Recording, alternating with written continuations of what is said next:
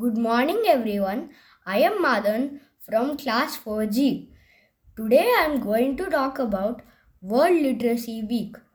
Can you imagine walking into a department store and not being able to read the name of the things you want to buy? How about a railway station where you don't know which platform your train is on or which station you need to get off?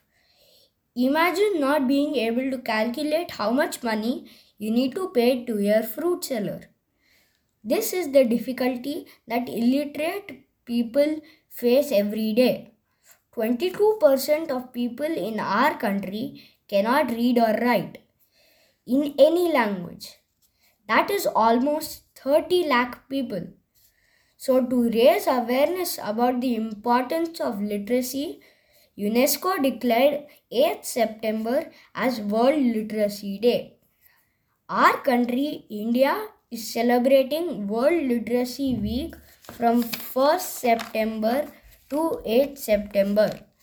As students, we can do simple things to help. We can make posters or talk to people about sending their children to school. If we know anyone who cannot read or write, we can spend some time every day to teach them. We can help poor children by sharing our old textbooks and stationery. Thus, we can help improve literacy in our country. Thank you.